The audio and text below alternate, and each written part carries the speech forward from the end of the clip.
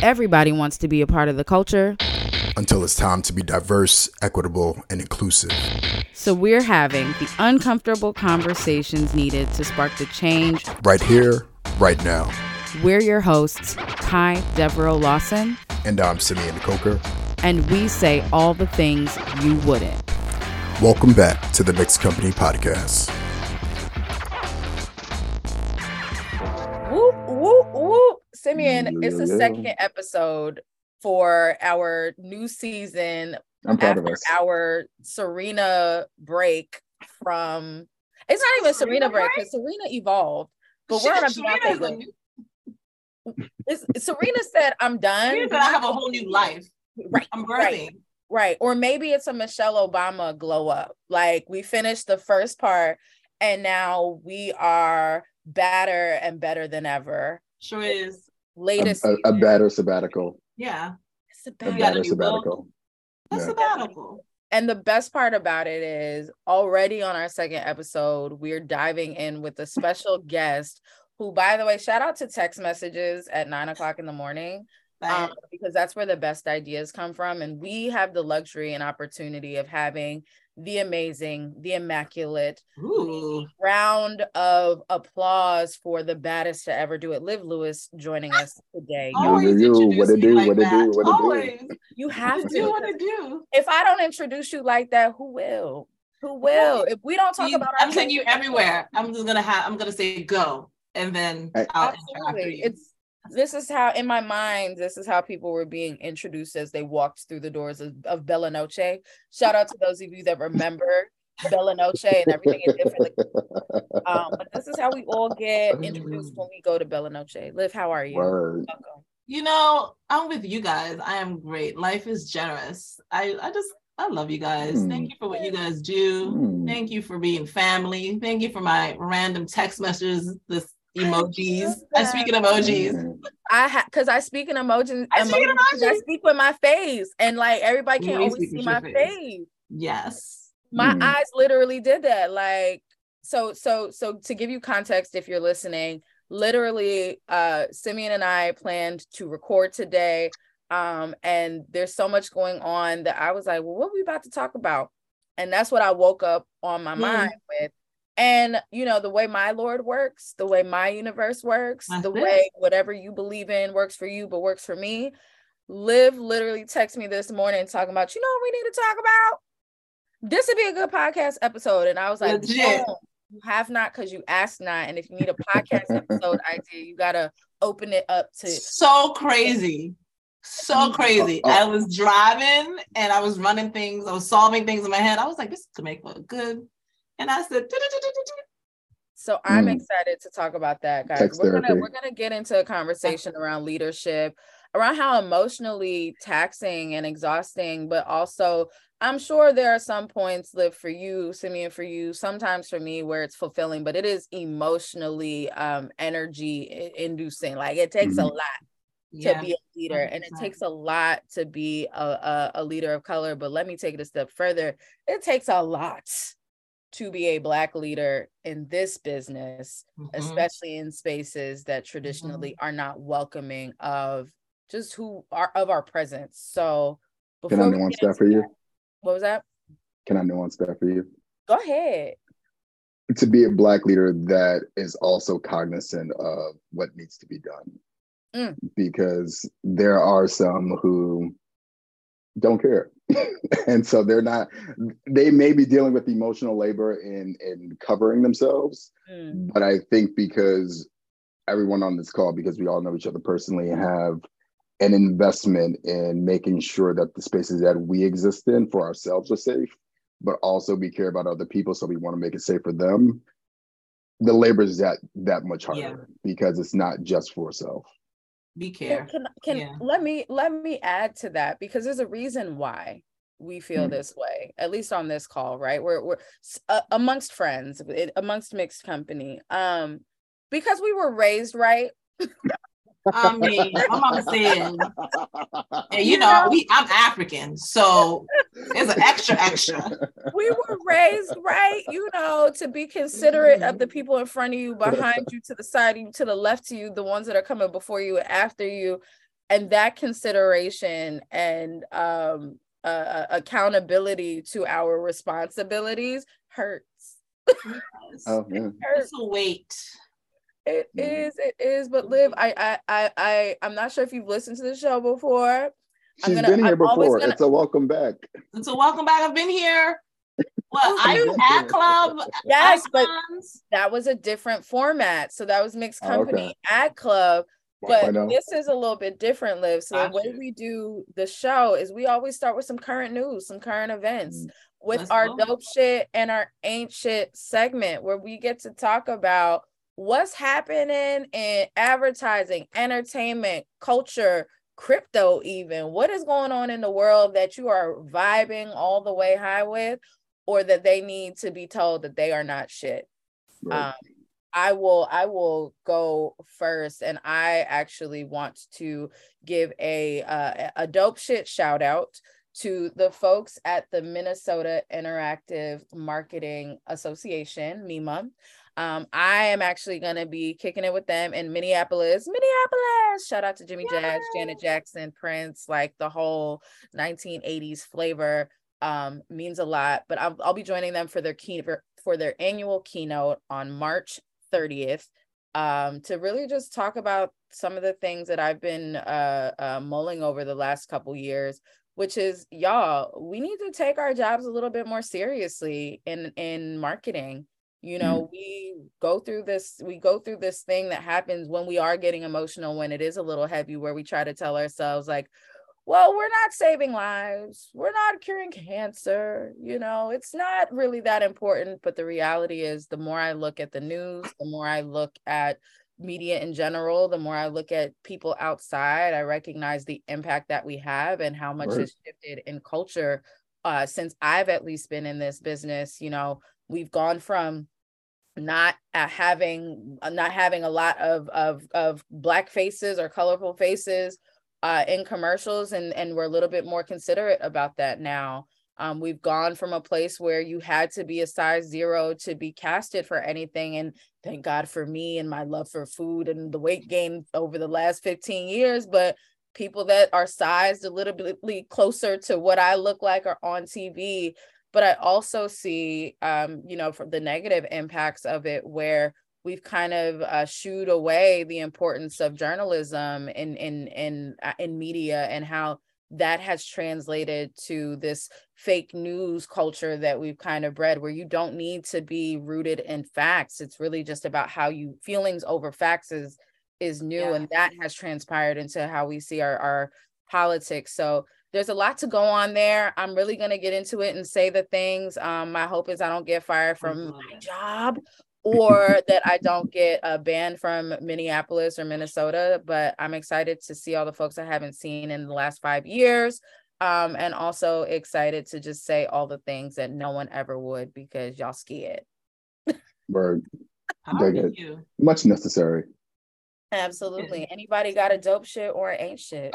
I have two. I'm going to start with the dope shit, because I think today may get a little heavy. And Levi's is celebrating their 150th year anniversary, and we're all lovers of the Caribbean and part of the Caribbean culture here. I already know where you're going. So dope. One of their spots, which is called One Influential Island in the Greatest Story Ever Worn, Precious Cargo, is centered around a story of Jamaican fishermen who imported 501 Levi's jeans into Jamaica in the 70s. And I think it's one of the dopest spots that I've seen in I gotta go look at it. A long time.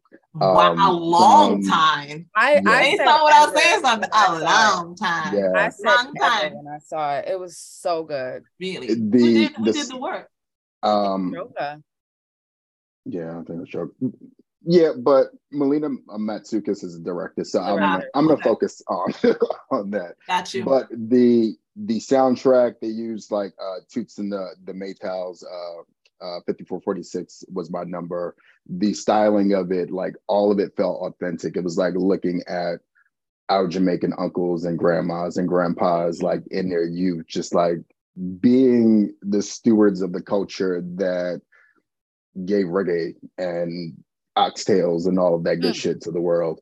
And so that has been giving me joy every time it pops up in my my YouTube feed. I actually sit there and watch it again because it's just that, like, it's filling. It's one of those things that I think keeps us doing this work, because we hope for the opportunity to do work where we get to not just show representation, but get down into the nuance. Because I think some people will watch that spot and they're like, oh, this is fun. Look at the Jamaicans doing the reggae. Right? Well, here's the thing about that spot in particular, and I really hope everybody goes to look at it. Because that I actually saw that shortly before I saw Rihanna's Run This Town spot from Apple for the Super Bowl. So that came out around the same time. But here's the nuance that I said, y'all know, and this is strictly for my diaspora folks, those who have families in a place that you may or may not call back home. Simeon, the drum, sending the drum, the barrels overseas to your family with auditing them in the barrels. Yep. All of it in there, because you have to send it back. That to me was like the huge nuance. That's how I knew it was real, because I was like, that's how we get stuff. That's how your cousins know that these are the jeans we're wearing. That's how your uncle them know these are the shoes we're wearing. That's how they get the TVs. That's how they get. It's the traveling of the drum over the seas is so important to understand, like, the African diaspora. And I'm sure other people do it too, but that is the question. Like, send me something back. Make sure you send something. Oh, you're coming? Make sure you bring something with you. Like, that is a part of the culture. And it was so nuanced in a way where, like, you could look at it like, oh yeah, that's how they got the jeans. But that's also a very specific experience that happens when you have family from abroad. So I loved it for that reason. Yeah, I when I'm creating work like that, I usually call it like a cultural beacon, because even if you're listen, I'm here all day. That's why they pay me money. You know, I wrote that down. If you see that in a deck later, I'll credit you.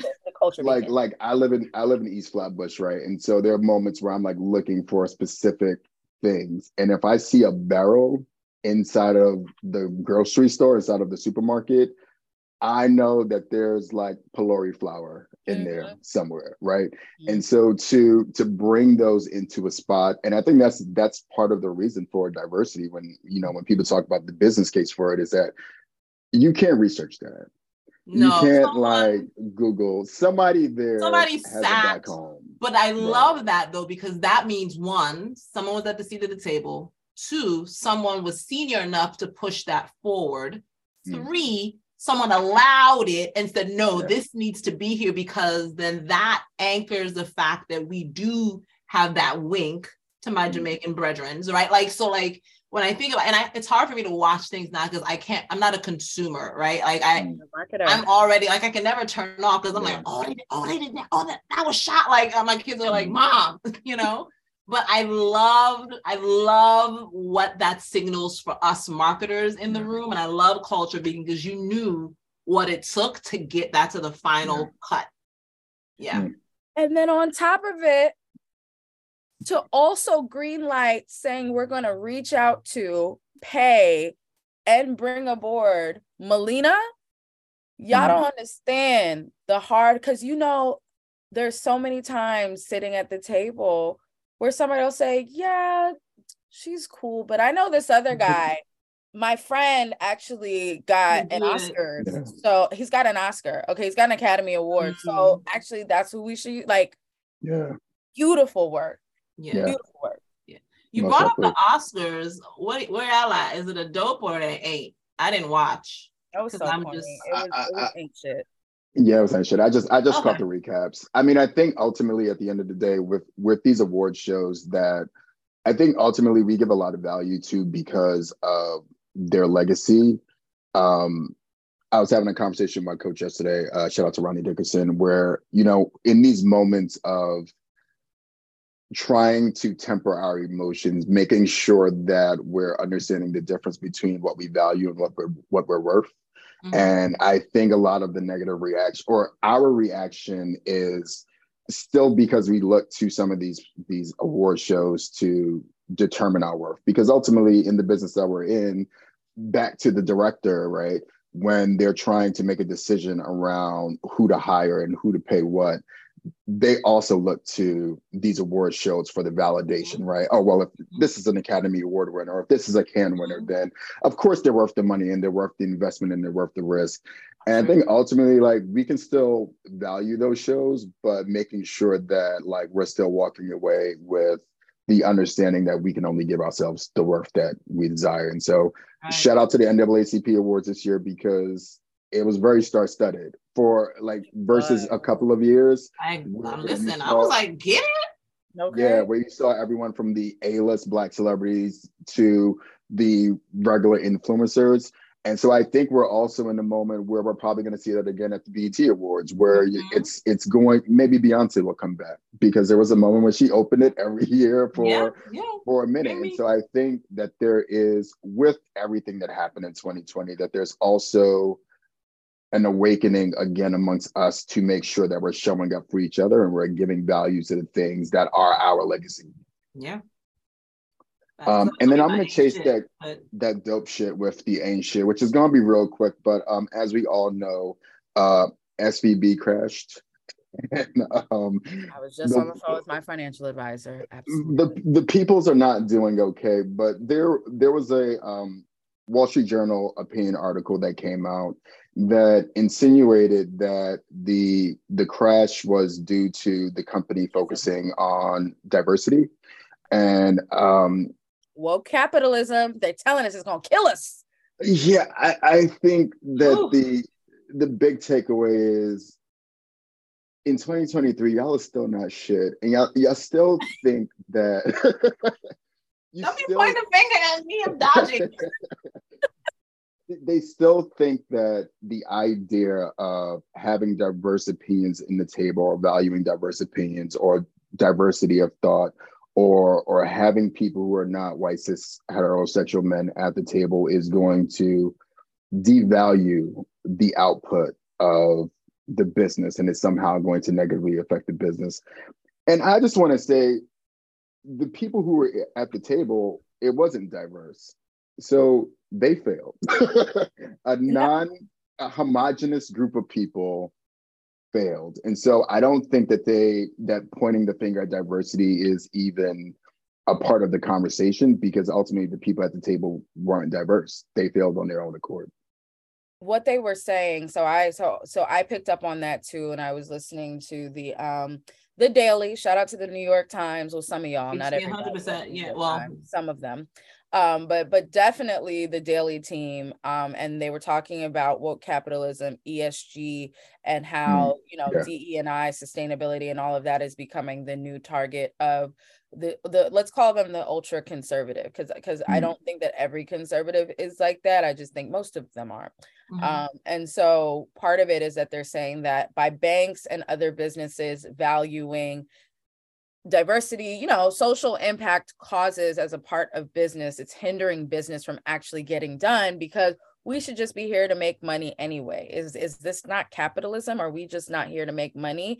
And so by putting boundaries in place where you do have to focus on your gender ratios, your ethnic ratios, ensuring that you're not adding too much more carbon to the atmosphere, and that you're growing trees when you print paper or whatever, that somehow doing that is getting in the way of us focusing on what's best for our investments and making money. And so therefore, by you and your ESG getting in the way of capitalism, it's all your fault that the bank crashed, because the bank shouldn't be asking us about sustainability and racism. They should just be giving us money to make more of it. My God, if I've never seen I've never seen blame or new reasons for blame, just be made up so quickly. Like it's everybody but us. It's because you care so much that we failed. Because you care so much that the bank failed. No, the bank failed because we've been in a state of teetering into recession since the beginning of 2020, since the end of 2019, if we really look at it.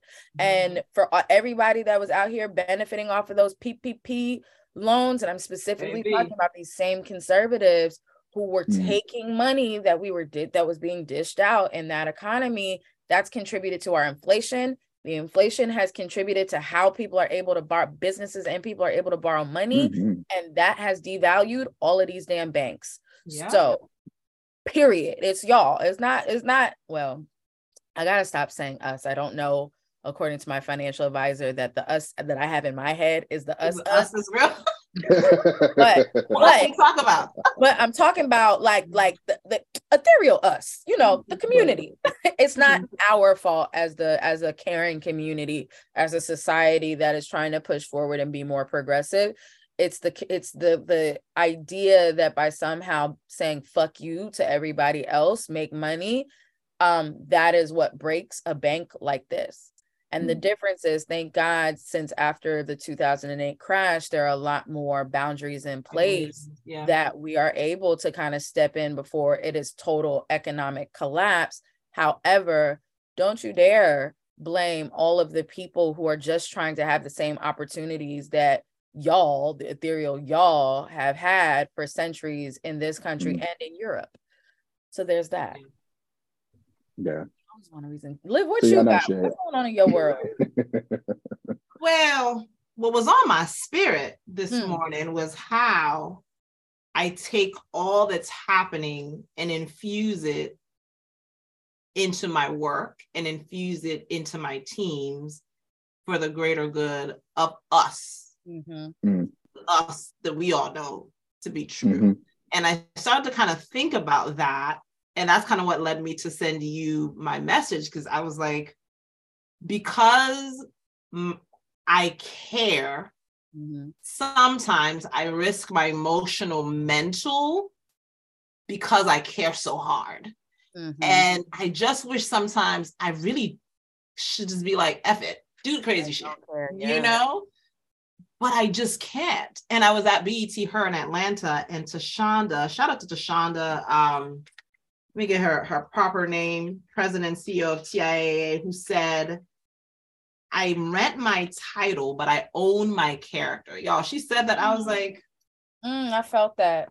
Tashonda Brown Duckett. Thank you. Yes, Tashonda Brown Duckett received the BET Her Awards, and her speech, I was like, should I go work for her? Because she was passionate. But what she said, when she said that, it so resonated with me because we work in multicultural and D&I, and because we believe it's the right thing to do, and we're so tethered to this idea that I'm also representing my culture, my community, I fight so hard that I risk my own emotional stability to get them to see, when at the end of the day, there's only but so much that actually they corporate brands can really do. And what is that balance? And as I was trying to reconcile that, I know my character is, I'm gonna say the thing that needs to be said. I'm gonna give you all the plays. I'm gonna tell you this is what you should do. What you take with that, that's on you. And that's how I've been able to kind of reconcile that in my head with the balance of doing the right thing, fighting the fight, but at the end of the day, knowing there's only so much I can do. And when she said, my character is mine, but I rent my title, it was like the piece I needed to sleep, because she understood the role she had to play, but at the end of the day, her character would never be tarnished because of the role. And as I continue to climb and be in these rooms, I realized that what I do is not who I am. And sometimes I think in our position, we mix the two. And for emotional stability, you have to pull that apart for the greater good of your emotional stability. For sure. It's so interesting. And with that, like, let's go ahead and start talking about it. So just to set it up for you guys, we're like the emotional labor. That's what we want to talk about. The emotional labor as a leader that is required to do this work, that is required to be both considerate, but also revenue generating, that requires you to work within the confines of what exists while also pushing the agenda of what is to come or what should be progressively for this industry. When you work, I imagine, Liv, and correct me if I'm wrong, when you work at the intersection of capitalism and culture, and you also take on the responsibility and accountability as a culture protector, oftentimes, because our culture is actually who we are, right? Our culture, when I talk about my culture, I mean where my family is from. I mean my hair, I mean my skin, I mean my music, I mean my food, I mean the people that enjoy all of those things that I just mentioned with me. For me, that's my culture. It is very hard to stay disconnected from it, but we have to be able to pay for these damn houses, to be able to pay for these homes. We have to go to the grocery store. We have to enjoy travel and to enjoy whatever luxuries that we can engage with. But like, it's not easy being both business and being a real human. It's really hard to do that. Yeah. You know, I think for me, I'm 100% in alignment that it's really hard. And I struggle often with even the idea of separating it, because, and Liv, you kind of hit on something earlier where you were talking about like watching the spots and not being able to just like enjoy it because you're constantly in dissecting like, oh shit, that's really cool. I think I know how they did that. I wonder how they did that. And consuming things that become a frame of reference for the work that we do.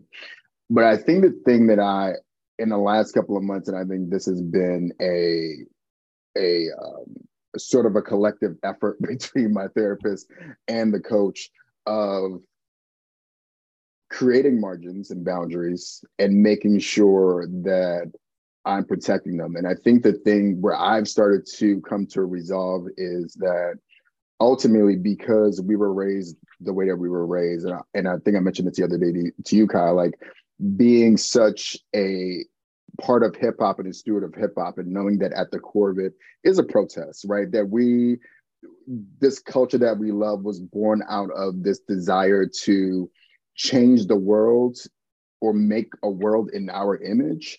And so if you're a part of it and you really believe these values, and I think that we do, because we're in almost, well, you know, we're grown-ups, big age.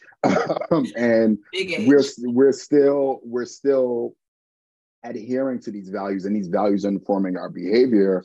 That where I started to net out is that I can only do what I can do, right? And so when you start, and shout out to Ronnie Dickerson, because like I honestly think that everybody needs a coach, because the thing that she was saying was like, everybody needs to do like this energy study, right? Like not necessarily your physical, but like your mental. And I think we spend a lot of time thinking about work, especially when we get to a point where like, damn, this mortgage is mortgaging. And we need to make sure that we're maintaining it.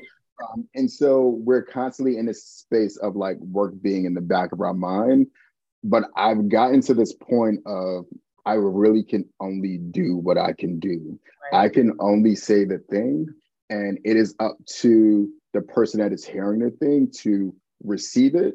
And if you receive it, maybe I can say it one more time. Maybe we can have this conversation again. But ultimately, there gets to a point where if I'm going to protect myself and have something left for myself at the end of the day, that I have to just exhale and go, it's not going to happen. And if we're talking about a specific job, coming to the realization of, are our values aligned? And I think that the thing that a lot of us are in a constant battle with is values and behaviors. And so if our values aren't aligned, then it's like, all right, real talk with yourself. This mortgage is going to mortgage. Do I want to take the energy and go find another job? Or can I wait? Or can I wait? Or can I live off of my savings? And I think when you start putting it down on paper, and I think that's been the thing that's been helping me over the last couple of months, of writing it down and going, maybe I got a little bit more. I can do this. That has helped me to sort of do less emotional labor and stop stewing over stuff as much, because ultimately, the minute that you realize that somebody's values aren't in alignment with yours, and unfortunately, many of these companies or the people that are leading us, their values are not, it's easier to say, fuck this shit, let's go to Dumbo House. Let's go to Dumbo House. Liv, I'd love to get a sense from you, because I almost kind of want to crystallize it for folks, but like, give us an example of where, as a leader, that you have had to, or that you have felt the emotional tax of doing the work and also doing the work. How long do we have? You got to pick up your kids. I do have a hard, you're right. I would say there have been specific, when the murder of George Floyd happened, and I have to anchor it there, it was a different vibes. It was so intense, and the intensity was the calls. It was like the begging, come tell us what to do. That it was so much. It was scary because it was like, for real.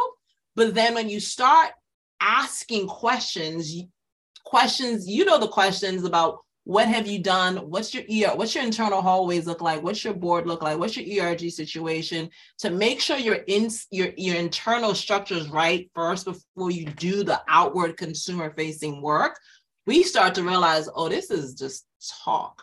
Oh, y'all just, this is just a reaction to what you're seeing, but you don't really want to lean in. You don't really want to do that. And when you're balancing revenue and knowing what your business or what your job is, and whether or not we lean in on this RFP, and it wasn't even RFPs, it was like, here, take the money. And it's like, but thank goodness, at least the company I work for, our values align with mine, where I'm like, nope. And we've been blessed enough to be able to say no to companies that do not align with our values, but also don't have the receipts to say that they can do an outward facing anything. And it's like, until you guys do these internal work, and we've been good about saying these are the things that need to be table stakes within your organization before you can even think about a marketing campaign, talking to the Black diaspora about whatever, right? And so that is the constant emotional struggle for us with, it's not just my mortgage, but there's the company's mortgage and payroll and all of that. And the risk of it all, and the responsibility to do the right thing. And do the right thing is actually one of our core values. And sometimes we've had to pass, and it's hurt. And I love that. So to crystallize it, and Liv, feel free to add to it if you choose to. But Liv works for one of the most amazing multicultural agencies that exists to date within our industry, and they are prestigious Cannes Lion winners. Like we are, cannot go and Emmy, and you guys have Emmys, like Grand Prix. So like, to crystallize that you are a leader, you are an executive at a multicultural agency that also has been awarded lavishly from this industry for the work that you have done in both entertainment and advertising. And yet still with that, you and the team find yourselves in positions where people are asking you for something personal. And I don't think that a lot of our let's call them partners, right? So I can keep myself and my bills, right? Yeah. The partners that come to us to ask for support in cultural fluency, resonance, understanding the different generations and ethnicities, etc. You're asking us for a piece of us, right? Anytime we're put on it, you are asking me for a piece of my world. And I don't think that they understand the weight of that. And so to ask, it's like if we were going over to a partner's house and we said, I just want to record something with your grandmother. Can I just have some time with your grandmother? I want your grandmother to teach me some things. And then we go to the grandmother's house, we go in her refrigerator, we take something to drink, and we walk back out. everybody gonna be mad that you wasted her time. You done took her resources.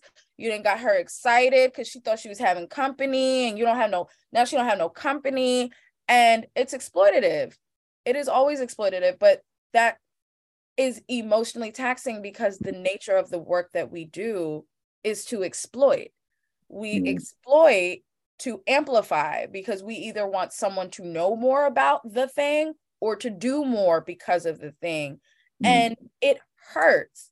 It hurts every time I leave DEI. I've been doing DEI as a job since 2019. And since 2019, I always find myself in these spaces where I want to give everybody what they're asking for. I want to change your company, but I can't change your company when there are people who may not be, at the top. Like, they're not always even at the top. But if there's anybody at any moment, at any level within an organization that doesn't agree with the thing that you're asking me to do, I can't do it. It's like Power Rangers. It's morphin' time, and we got to move in lockstep. Once we're in the big machine robot person guy, and anybody that's not moving their leg means we can't walk. If you're not moving your arms, we can't walk. And that hurts because it feels often like failure, or it feels like we can't really push forward to success in the corporate sense, corporate capitalistic sense. Like, it often feels like a lose-lose. And I'm so sorry. That's one of the signs. If your leadership is not about what you're trying to do, it was good to see you. Thank you. Have a coffee. You want a snack? You want a snack? Because that's all I can give right now. I will say, you could believe, and I've had to talk to CEOs about prepping them for reparations before they get into a call, because they know that's going to be asked of them. And if you're not ready to be able to have that kind of conversation, and your leadership knows that kind of question is going to be asked, what are we doing here? And there are partners.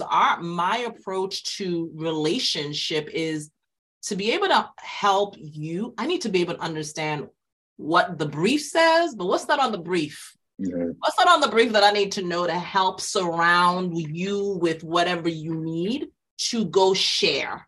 Because a lot of the times the people who we are talking to in counseling have to go sell it themselves. And so if we're not lockstep, if we're not partners for real, is no agency client, then it's not necessarily going to be the best, because it can be transactional. You're trusting me, and these people, it's their jobs. You're trusting me with your livelihood. Help me help you, right? And so that is actually the shift as I talk to, and I'm not a day-to-day anymore, but that is when you're working with me, we establish that trust, and you understand, oh, she's a different kind of client relations person, because we could be saying something on the phone, but I'm texting you like, it's cute over there, but we're gonna have an offline about some of the things in here. And that actually happens so much in our business, where there's what happens, and then there's the after call, the late night thing, because you want the person that you're partnered with to go do well, because at the end of the day, it signals back to you. That is emotional taxing too, because it's like, Lord, I gotta protect your front and your back. I gotta watch your side and your side. And I was watching, it Tracy Ellis Ross on The Shop talking about fight so hard to push the program and the initiative, and by the time you're getting ready to execute the thing, you're so tired that it's not even really going to be great, because you're just like, we're here. It's like, I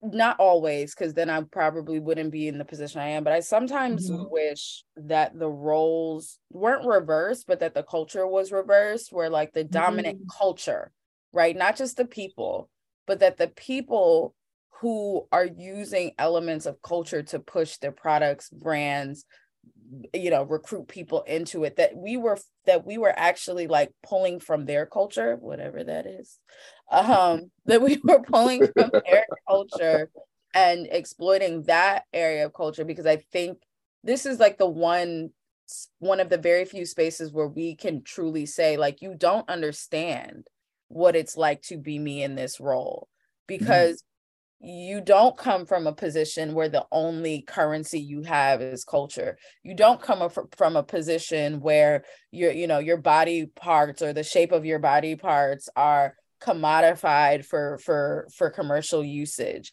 And when you don't have that tie, that emotional tie, or that spiritual tie to like things about you that your business is using to make money, you don't understand how like it kills us when we're asked to say something, do something, fix something that is in complete misalignment with who we are as business leaders. And because there are people that will never know what that feels like, and they are still in both macro and micro spaces of power. I specify micro because I think it's important for people to know it's not just CEOs. Like it is your head of project management. It is going to be your head of employee relations. It could be your head of office management. Like anybody that has any access to making something happen or not happen is a person in power. And anytime a person with power asks us to do things in conflict with who we are as people, which is quite often, like brings an emotional pain to being who we are, because now we have to choose between our livelihoods and our integrity. And why do I always have to choose between my livelihood and my integrity? Because my livelihood is actually tied to an actual dollar amount that needs to be satisfied monthly. So it can't just be go get another job. It has to be an equitable or more job. And that's not easy. No. I mean, I think one thing too here that I feel like I'm picking up on is that what we often define as personal isn't the same across the board. Right. And I think that's like a big disconnect, because even when we're talking about right now, like the emotional labor of it all, we can use those same words and go have that conversation and somebody just wouldn't get it, because the things it's almost like when you're talking about going into the fridge, right? The idea in our culture, walking into somebody's grandmother's house, not saying hello, going into her fridge and pulling out a drink, drinking it, and then walking out the door is like a cardinal sin. Yeah, like you right. So and everybody here is like having heart palpitations just even thinking about walking into somebody's house and not speaking and doing that. And so I think that this is often why I feel like one of the things that you're hitting on, Liv, is that it's not taking a pill and everything's okay, right? There has to be this long-term commitment. And for everybody on this call, like, even though we're having this conversation in this brief amount of time, the labor started a long time ago. Like what we're bringing to the table is often can't be quantified, because since the beginning of our careers, or since the time that we started existing in mixed company, whether that was in school, we've been doing a version of this emotional labor, and they haven't had to do it. So when we're walking into these rooms and having these conversations, trying to boil down not even just a lifetime experience, but the lifetime of the culture's experiences into a conversation, I think it's hard for them to understand the magnitude of what it is that we're trying to share and why it is so heavy. And when we think about 2020 as being like this catalyst, and I think it's like at this point, it's like before 2020 and after 2020, the majority of us are extremely tired, because it's not just the conversations that we're having trying to sell through values at work. It's also the conversations of just being other in this world and navigating these spaces where there's a whole group of people who are now who want to have these hearts and minds conversations, but don't want to change the systems that will sustain whatever is changed within hearts and minds. So let's do two things. Let's do a round robin of calling out things that, let's say, our business partners in general, the whole ad land ecosystem do that tugs on that emotional labor. And then I want to do another round robin of like, so how do we cope? Because I think, you know, Liv, one of the things I think is an important nuance about this second round of Mixed Company podcast is like, you know, Simeon and I have been looking to you guys. Like you got here before we got here, but now that we're here as like leaders together, it's like, how do we sustain, right? Because as we continue to work to build generational wealth, whether we are entrepreneurs or working for someone, this is always going to be a thing that happens because our culture, the way we live our lives is the thing that gets bought and sold on the capitalistic market, right? So how do we cope as leaders is going to be really important. So let's start with like the things that folks are doing so that they know specifically when you do this, it hurts. Stop doing it. So I'll start. Stop asking to learn more about how you can contribute and do better with your diversity, equity, inclusion, and belonging activities if you know damn well that either you or anybody in your organization is going to say no to anything.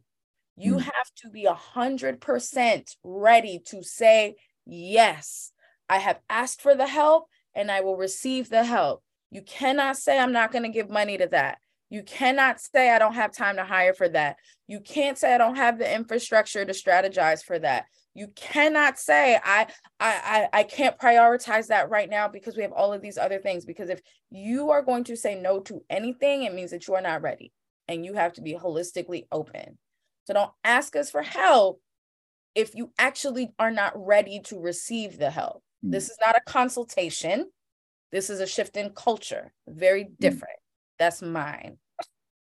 Yeah, I think I'm going to go with, and I hope this comes out the right way, requiring access to people's personal space in order for them to achieve success.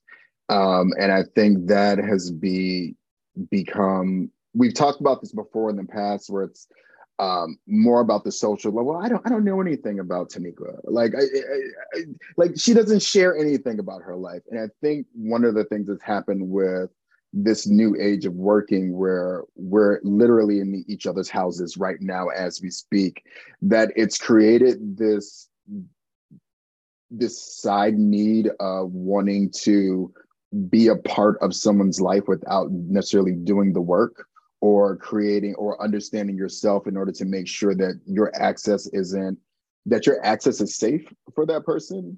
And I think we're seeing a lot more of it, especially now as companies want to say they want to lean into DEI, that they want this unequal access or this weird kind of access to the space of people who aren't part of the dominant culture, and not giving it is having a negative impact on people's careers. And I feel like that's something that needs to be addressed.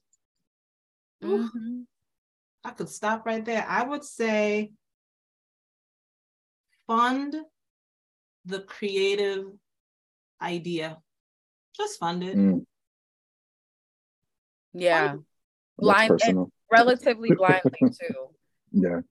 But and also making sure that it's equitable, right? So funding the creative idea of non-white people, of LGBTQ, of women, the same way that you fund that the Gen Pop idea. The general pop idea. I can't even say it because I can say it since I can live here. So I can live here still. Right. So we can still live in the lap of luxury. So we can still, yes. Because it is so when you see it in your face, because and you're like, for reals? For real. Yeah. It is unequitable in how they fund multicultural ideas and how they want them to perform versus their white counterparts. They want $2 to perform the same way that $200 works, and they want the same results, and it's not equitable. And unfortunately for us, because we have been taught to stretch a dollar, that is a part of our culture, is to figure out how to make it work doing that over and over and over again is unfair emotional labor, because we're constantly starting from behind the line, and you're expecting us to get to the finish line at the same time as our counterparts. And we actually, at the time, not just the dollars, but the timing.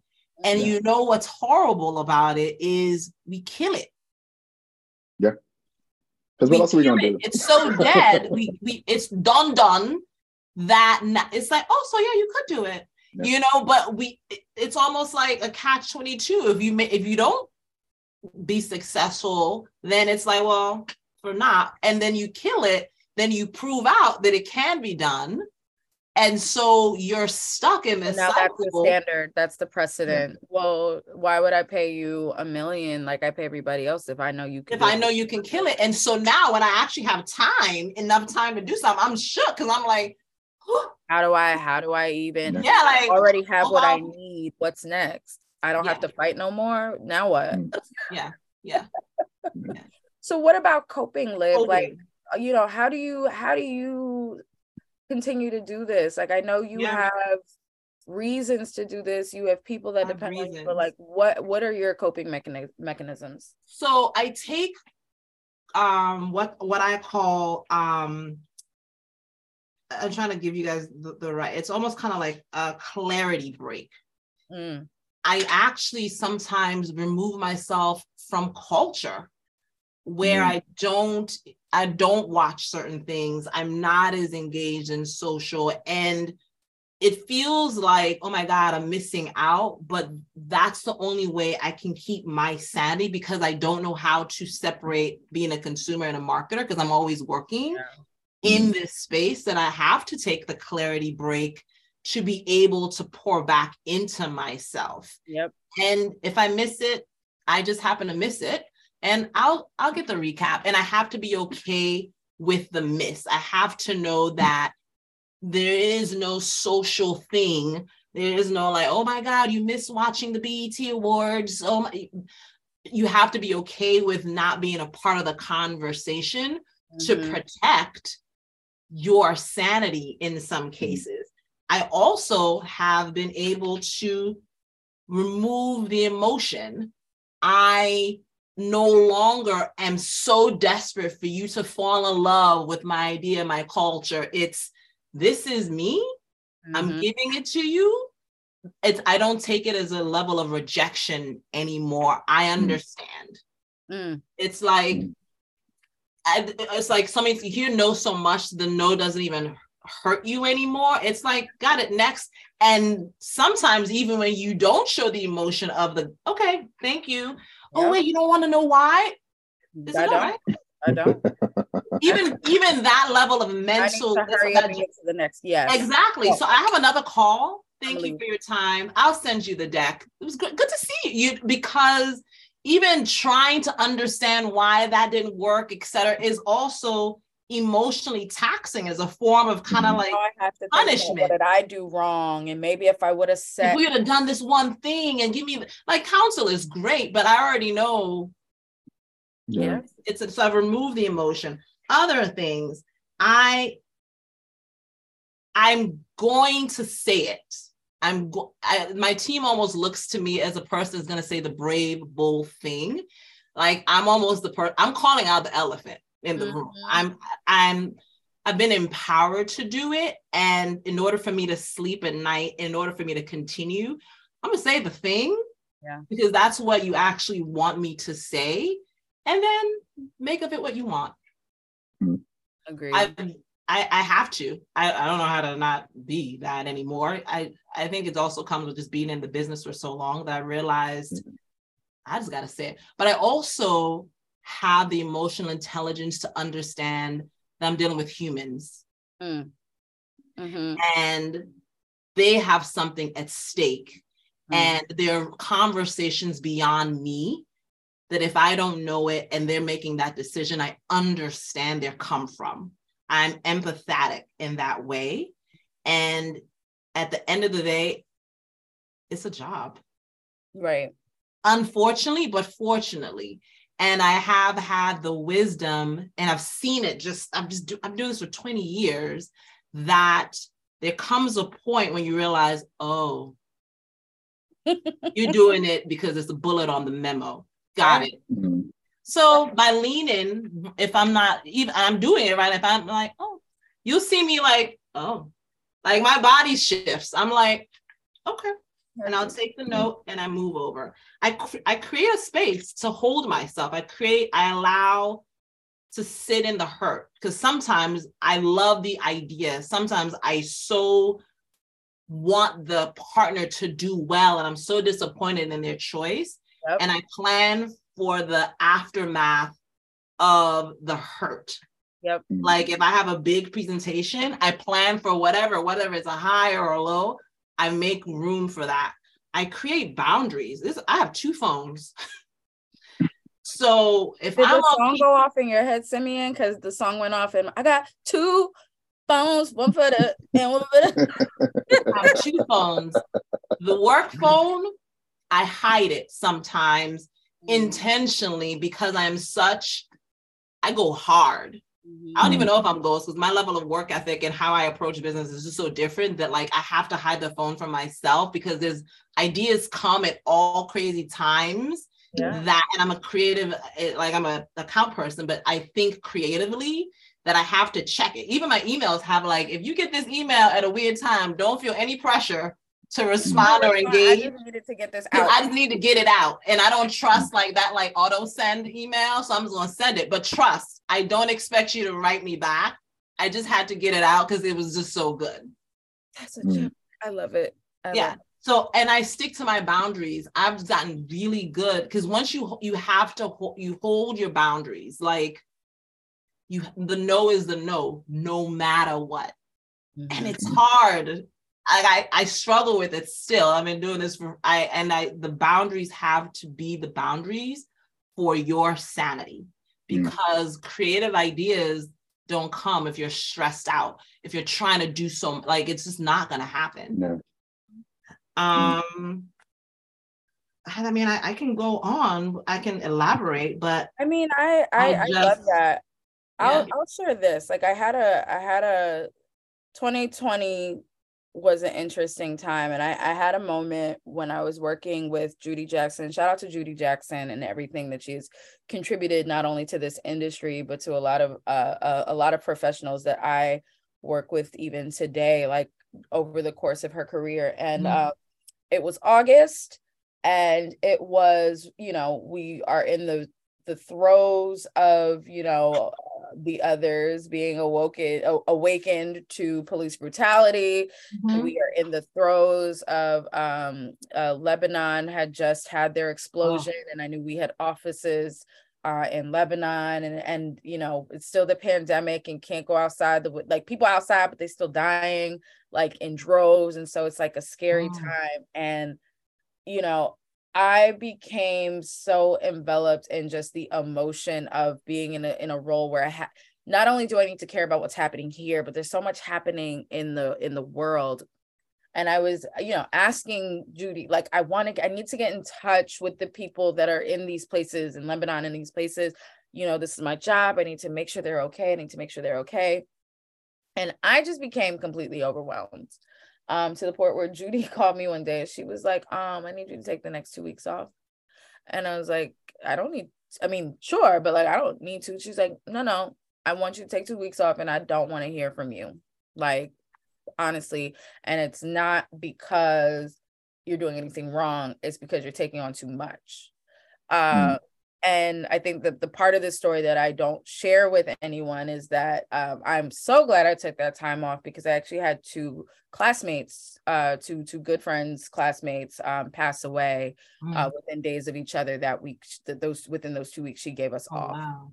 And I say all the time, like, I don't know how I would have managed those losses with all of the losses that were not as personal to me leading up to that time. If Judy didn't tell me to take the time off. And what I was crying about during this time was like, how much should I care? Like, I care so much. It is so natural to me to care about everyone and everything. I would give my house up if somebody really needed it for something. And I just kept asking, like, to what end should I be caring? To what capacity should I be caring? And I too was getting coached at the time, and kind of where we landed in answering that for myself was care about the things that you can change. Liv, to your point, what I can change is ensuring people are informed. I can't make anybody do, and I can't always move somebody's hand to do something. Right. But I can make sure I say the thing. Right. And so for me, how I've been coping since then, because that was a very rough time, it was a very rough month, is just focusing on that. I'm really good at making sure people have the information, making sure they have resources, making sure they know how to cite their sources, making sure that it is clear. I'm a hell of an outline writer. I love an outline and bullet points to make things clear. I can truncate a paragraph into 4 words to make sure that we're like, those are skills that I have. And so that is my boundary. If you choose not to move forward and do the thing that you know is right, that's between you, your God, and your therapist. Yeah. But literally changing hearts and minds, absolutely not what I'm focused on. And for me, that has given me some reprieve over the years. Is like, I can only do what I do because I still have to take care of myself. So that's 100% been my coping since, because I got a big heart. I know I got a slick mouth, but I got a big heart too. And a lot of people don't recognize that, like, that sets us apart from a lot of, everyone doesn't have a heart that big. And we can't force them to either, but do what you can. So for me, it's keeping people informed, dropping the mic, and walking away. Also, dropping a mic gives a really good theatrical element to any conversation. Yeah. So or just hit leave. Leave. Oh my God, dude. It's a way you can't slam the phone no more. You can't slam it, so can't slam the phone. Yeah. You also said moving hearts and minds are also trying to make partners happy. I can't make you happy. I can't make you happy. What we meet our objective? You got to be happy with yourself. If you can't make yourself happy, how you going? You can love yourself. And so that is when I talk to my team. There's this. I'm building leaders. I don't know about bosses. Leaders, they coach, they ask, they rely on goodwill, right? They're like, how am I helping the greater good? They say, let's go. So if I'm building leaders, things I'm giving them are tools to be able to do the work without me. And so when I hear, I just want the client to be happy, I was like, oh, not our job. And it's a lot of the mindset stuff, even as I think about coaching younger women. Like, do you think all of this isn't like, there are little cues that you do to just, that's so crazy. Just it's almost like the screen comes down. It's like we're right here with each other. And I'm not here to make you happy. I'm here to understand what are the goals and objectives of your program. Yeah. And if I don't know what that is, then we need to figure out that first before I can make anything. So aligning even on that is a boundary and a working principle, because you could just be spinning if we're not all on the same page about where we're going. Yeah. So what about you? Out? Yeah. I would say that the way that I cope is that at this point in my life, I don't expect everyone to get it. I don't expect them to see it the way that I do. I don't expect them to care about it the way that I do, because ultimately my experiences are my own. And that's what allows me to see the world the way that I do it. And so I can't give you my growth. Like, I can't give you my evolution. I can't give you how I've translated certain situations. And so that allows me to give people space and grace to be ignorant, to not be the person that I need them to be, not be the partner that I need them to be in order to achieve the things that I want to achieve in my career. And so when I assess these situations, these engagements, these interactions, it allows me to apply value in like a really objective way, not for the value of myself, but for data points.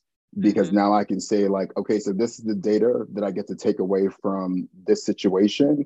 I know how you move. I know what type of person you are. I know what type of client you are. I know what type of brand you are, because your words and your behaviors are doing this. They're either in alignment with your values or they're not in alignment with your values. And that ultimately allows me to protect my worth and my sanity. Because if I'm looking at it through that lens, even the no doesn't become a reflection of the value of my work. It doesn't become a reflection of the value of my ideas. It's just that we don't have the same values, and we don't have the same goals, and we don't have the same objectives. And quite frankly, I'm good at what the fuck I do. So if you've walked away from looking at these insights that were gathered to protect you and to grow your brand, and you don't see it the way that I do, cool. Somebody else will. You're creating space for the next opportunity. Abundance. And this is crazy, because like, Simeon, if we're honest with ourselves, when we started the podcast 5-6 years ago, however many years now, I feel like we've been saying 5-6 years for like 3 years, but whatever. However long as you know how you wrote that outline for talk points, might need to get to talk points. Yeah, but like, when we started this podcast out of that frustration, out of that emotional frustration of not, you know what I'm saying? And like, the growth in that is like this podcast too, like Liv, you sending the text message, us starting the podcast, to be able to have these conversations out loud. Like, somebody's going to hear it. Not everybody's going to do something with it, but like, to say the thing, because, you know, time before any of us were doing this work, there were people who felt like they couldn't say it and they couldn't do it. We have the opportunity to alleviate some of that stress by at least saying it out loud. So I am always grateful for this space. And you all, I've called both of you at many a random times, be like, y'all, what in the hell happening? And shout out, I don't even know, Timmy, if you know this story, but I got this random text from a guy, and she was like, you got a second? You know, when that always comes, I always like, oh, something's up, right? So she calls like, I'm not sure if you saw this creative, and it was a creative that one of my teams reviewed. And she's like, did you see it? And I was like, no, I didn't see it, but what's up? And when those calls happen, you don't know if it's like, oh, did my team do something? Did the client, like whatever it was, but you approach it with such grace and humility. And like, I just want to let you know, like, you were protecting me, so that I was like, let me go find out what is happening. And I just want to publicly give you your flowers for that, because it could have been like, girl, your team is crazy, but it so wasn't. And my team was fine, and they provided the same level of, but it was just a level of like, let me reach out to a friend to give her a heads up and protect her character, her team, her work, her reputation. And you know, I think I said that to you. If I didn't, I must have been running crazy, but that landed so well. And I always remember that. And I'll always remember that. So shout out to you, boo. I just be happy you be answering your phone. And we walk those lines. We walk these lines. I've known you for years, longer than where I'm at now. And like, we walk these lines where it's like, again, what am I protecting? Where's my integrity? Is the work more important? Is the relationship more important? How do we help each other? And so having communities, somebody asked before, like, what advice would you give, you know, people coming up in the industry? Of all the advice I give, the primary one is like, create that village. And they don't always have to be in front of you, right? Like, it's a group chat or whatever kids are doing these days. Mine was always a group chat of like, am I crazy? No, we're not crazy. Hey, what would you say if this happened to you? Yeah, you might need to run. That sounds, you know what I'm saying? Like, those spaces of communities where we're able to kind of validate the fuckery that we experience in the day-to-day of being marketers is so important. And like, you reaching out, Liv, us having this platform, all of the people that we engage with really do help with the emotional labor, or help shouldering the weight of the emotional labor, because we are professional manipulators. And just but don't make it sound like that. I mean, it's true. It's good in the world. It's what we do. But like, you know, at some point, like, it gets to your head. So it's really good to be able to blow off some of that steam and air out some of that stress with folks who give a fuck. Yeah. And also to your point, okay, we can manipulate the situation to do good at certain moments. So it's all about how we use it. It is. Yeah. Sometimes we blow it up. I've seen times I'm like, Simeon, I'm about to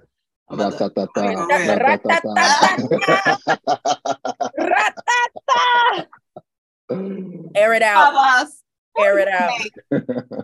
Well, listen, this has been a really good convo to a really interesting week for everybody. I haven't spoken to anybody that hasn't said, thank God it's Friday.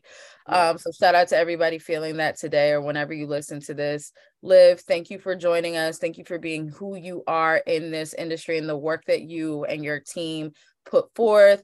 Sim, I'll see you later. Later. I'll see you later. I don't get the glorious outro, but it's all good. But also, you guys know where to find us on all of the streaming platforms where you catch your podcast. We be there too. And yeah, it's another episode of Mixed Company Podcast. Holla at y'all later. Yeah. Later. Liv.